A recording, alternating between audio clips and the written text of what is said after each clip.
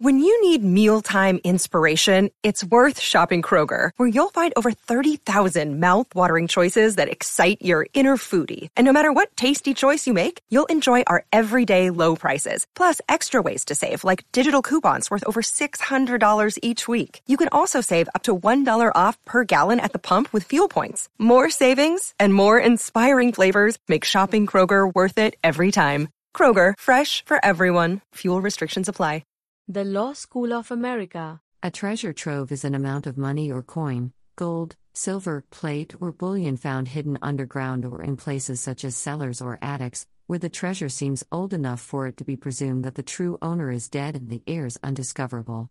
An archaeological find of a treasure trove is known as a hoard. The legal definition of what constitutes a treasure trove, and its treatment under law vary considerably from country to country, and from era to era. The term is also often used metaphorically. Collections of articles published as a book are often titled treasure trove, as in A Treasure Trove of Science. This was especially fashionable for titles of children's books in the early and mid-20th century. Terminology. Treasure trove, sometimes rendered treasure trove, literally means treasure that has been found. The English term treasure trove was derived from trésor trove, the Anglo-French equivalent of the Latin legal term thesaurus inventus. In 15th century English, the Anglo-French term was translated as treasure found, but from the 16th century it began appearing in its modern form with the French word trove anglicized as trouve, trouve or trove. The term wealth deposit has been proposed as a more accurate alternative. The term treasure trove is often used metaphorically to mean a valuable find, and hence a source of treasure, or a reserve or repository of valuable things. Trove is often used alone to refer to the concept, the word having been reanalyzed as a noun via folk etymology from an original Anglo-French adjective trove, cognate to the French past participle trouver, literally found. Treasure trove is therefore akin to similar Anglo-French or Anglo-French derived legal terms whereby a post-positive adjective in a noun phrase, contrary to standard English syntax, has been reanalyzed as a compound noun phrase, as in court-martial, force majeure, and princess royal. Phrases of this form are often used either with the etymologically correct plural form, for example, courts martial deal with serious offenses, or as fully rederived plural forms, such as ordering court-martials. In the case of treasure trove, the typical plural form is almost always treasure troves, with treasure trove found mostly in historical or literary works. History. United States law. Many states in the U.S. enacted statutes that received English common law into their legal systems. For example, in 1863 the legislature of Idaho enacted a statute that made the common law of England the rule of decision in all courts of the state. However, English common law principles of treasure trove were not applied in the U.S. Instead, courts applied rules relating to the finding of lost and ownerless items. The treasure trove rule was first given serious consideration by the Oregon Supreme Court in 1904 in a case involving boys who had discovered thousands of dollars in gold coins hidden in metal cans while cleaning out a henhouse. The court wrongly believed that the rule operated in the same way as early rules that awarded possession, and, effectively, legal title as well, to innocent finders of items that had been hidden or concealed and the owners of which were unknown. By awarding the coins to the boys, the court implied that finders were entitled to buried valuables, and that any claims by landowners should be disregarded. In subsequent years, the legal position became unclear as a series of English and American cases decided that landowners were entitled to buried valuables. The Maine Supreme Judicial Court reconsidered the rule in 1908. The case before it involved 3 workers who had found coins while digging on their employer's land. The court decided along the lines of the 1904 Oregon case and awarded the coins to the finders. For the next 30 years, the courts of a number of states, including Georgia, Indiana, Iowa, Ohio, and Wisconsin, applied this modified treasure trove rule, most recently in 1948. Since that time, however, the rule has fallen out of favor.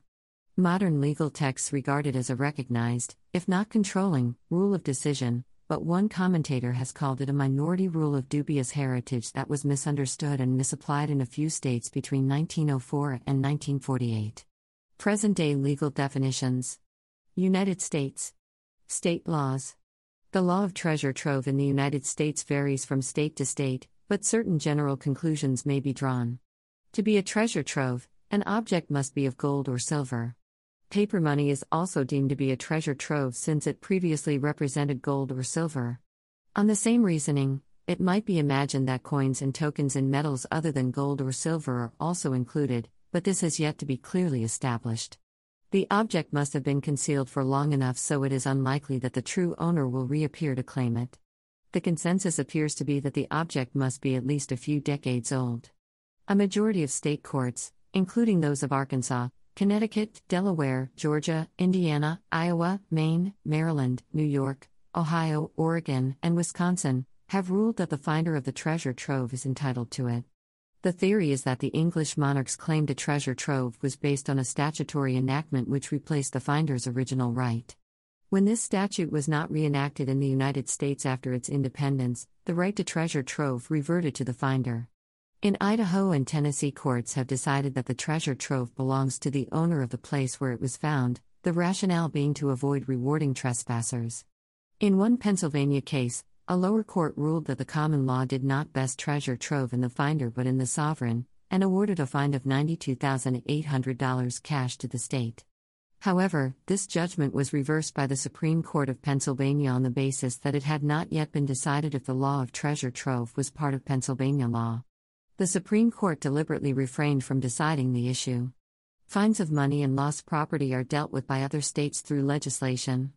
These statutes usually require finders to report their fines to the police and transfer to their custody the objects. The police then advertise the fines to try to locate their true owner. If the objects remain unclaimed for a specified period of time, title in them vests in the finders.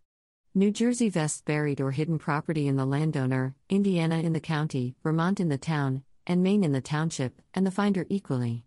In Louisiana, French codes have been followed, so half of a found object goes to the finder and the other half to the landowner. The position in Puerto Rico, the laws of which are based on civil law, is similar. Finders who are trespassers generally lose all their rights to fines, unless the trespass is regarded as technical or trivial. Where the finder is an employee, most cases hold that the fine should be awarded to the employer if it has a heightened legal obligation to take care of its customers' property, otherwise it should go to the employee. A fine occurring in a bank is generally awarded to the bank as the owner is likely to have been a bank customer and the bank has a fiduciary duty to try to reunite lost property with their owners. For similar reasons, common carriers are preferred to passengers and hotels to guests, but only where fines occur in guest rooms, not common areas. The view has been taken that such a rule is suitable for recently misplaced objects as it provides the best chance for them to be reunited with their owners.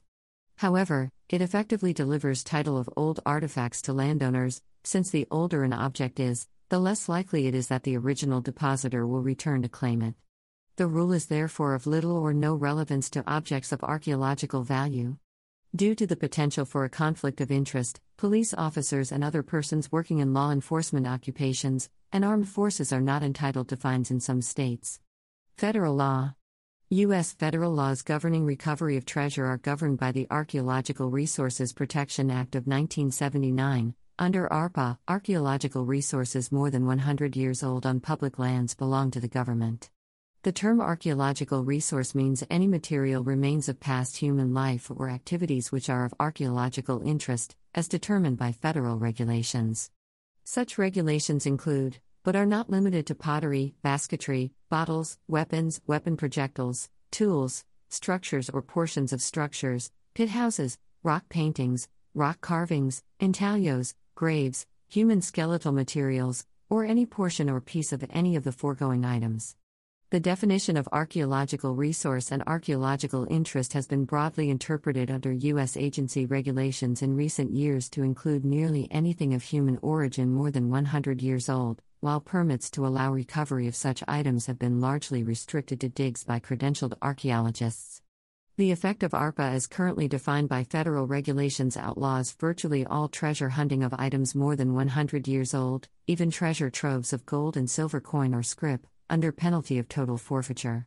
Furthermore, the federal policy against spoliation and removal of archaeological resources of any type from federal or Indian lands, even coins and scrip less than 100 years old, means it is unlikely that a finder of gold or silver coinage on federal lands will prevail with an argument that the find constitutes a treasure trove of coinage, but rather embedded property that belongs to the property owner, i.e., the government.